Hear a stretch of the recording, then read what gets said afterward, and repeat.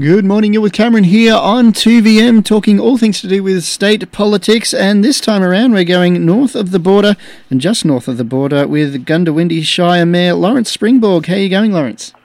Very well, Cameron. Great to be talking with you this morning. And we had a little chat earlier about the rainfall. You're not getting too much of it up there. No, I understand that you're doing much better where you are. I mean, only 100-odd kilometres away, but there's been a couple of mills or so around the place where I live east of Goondiwindi. We've had 5 mills.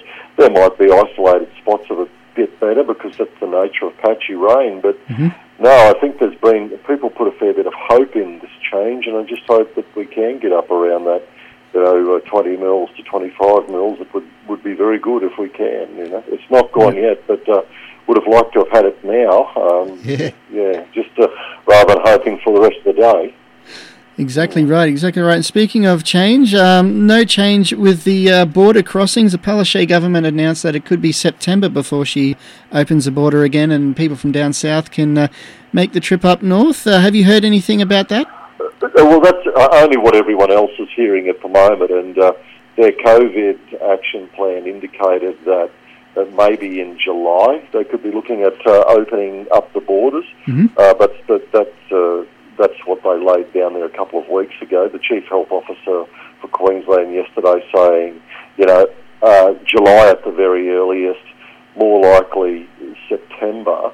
But the challenge we have, Cameron, at a local government level, our job is to work to do what we can. Those that are responsible for those sorts of things at a state and national level, they're the ones that take the advice on that. They're the ones that make those particular decisions. We've all got opinions on it. I've got my own opinions with regards to it. If you look at what Australia generally has done, we've done a remarkable job in comparison to just about everywhere else around the world in keeping our people safe and reducing our death rates to amongst the lowest, if not the lowest, in the world. So I do detect within our community still a lot of people they're concerned about opening up too early because a lot of good work's been done, and they're worried what happens when or if it gets away in the future. And I think that's a consideration obviously governments have in a cautious way. But we do know that it's had an impact. It's had an impact on our economy, all of those things. But if we look at our border arrangements, we've got people from the areas where we don't have any COVID, our side of the border, your side of the border, going freely backwards and forwards because they've got the permits and using our pre-approved self-access gates, which we've now got 5 operating, all the way from east of Texas to down near Tallwood, and we're getting up to 500 crossings a week in those self-access pre-approved gate situations. So, look, we're doing what we can. We just rely upon the authorities at a higher level to make the decisions around the rest of it. Interesting. And local businesses are probably enjoying people coming back into the shops and people having sit-down meals at cafes. Is there much difference between, Goondiwindi and, say, here in Moree, or is it pretty much the same? Well, look, I'm not quite sure what's happening in Moree. I haven't been down there in recent times, but I'd imagine that it would probably be a little similar.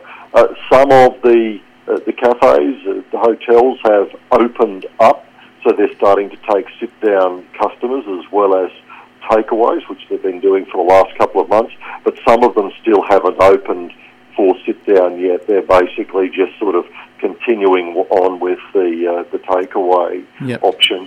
But I've got no doubt as people plan a little bit more, their restaurants and their takeaways, their hotels, clubs, we're going to see more of that happen over the next month. And certainly there's more of a bustle around town, which is a good thing as well. And another bit of good news in the last couple of days as well, Cameron, because we know many of our sort of community, because our community is so intertwined, Queensland, New South Wales, Northern New South Wales, we're all the same, go to school this side, work over that side, vice versa. The Goondiwindi Co-op, which went into administration a couple of months ago, it was a real shock to the community. It had been operating since 1947.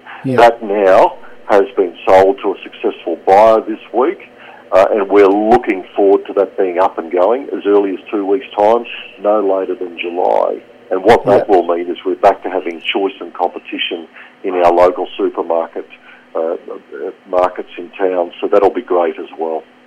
Oh, that's very good news. And is there any council meetings planned for the next couple of weeks, and what's going to be discussed? Well, we will be having our monthly ordinary council meeting next week, and there'll be a range of things that'll obviously be on the agenda there. The normal decisions we have to make with regards to planning applications, those sorts of things. We are currently considering some options around our times, our watering times, given that some of our communities have mid-level water restrictions. Mm-hmm. Currently, those people can only water within a particular hour. That doesn't suit all people because we've got less daylight. People are able to get exemptions. They can apply for exemptions to that, to allow them to, if you're elderly or it doesn't suit you, with regards to the diminished daylight we have at the moment.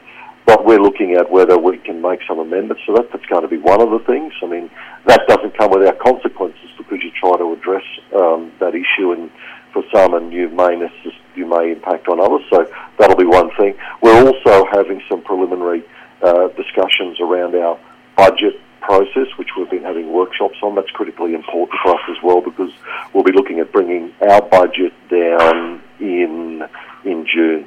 So we're one of the first Queensland councils to bring our budget down, and of course, we're always looking at making sure we're financially responsible, balancing our budget, keeping downward pressure on rates, and our approach this year will be targeting those businesses that have been most impacted by COVID-19. So That's what we'll be doing. No worries. Well, thank you so much for talking to us today, Lawrence, and all the best with the meetings, and look forward to chatting with you next week. Yeah, look forward to catching up next week. Thank you, and may the rains continue.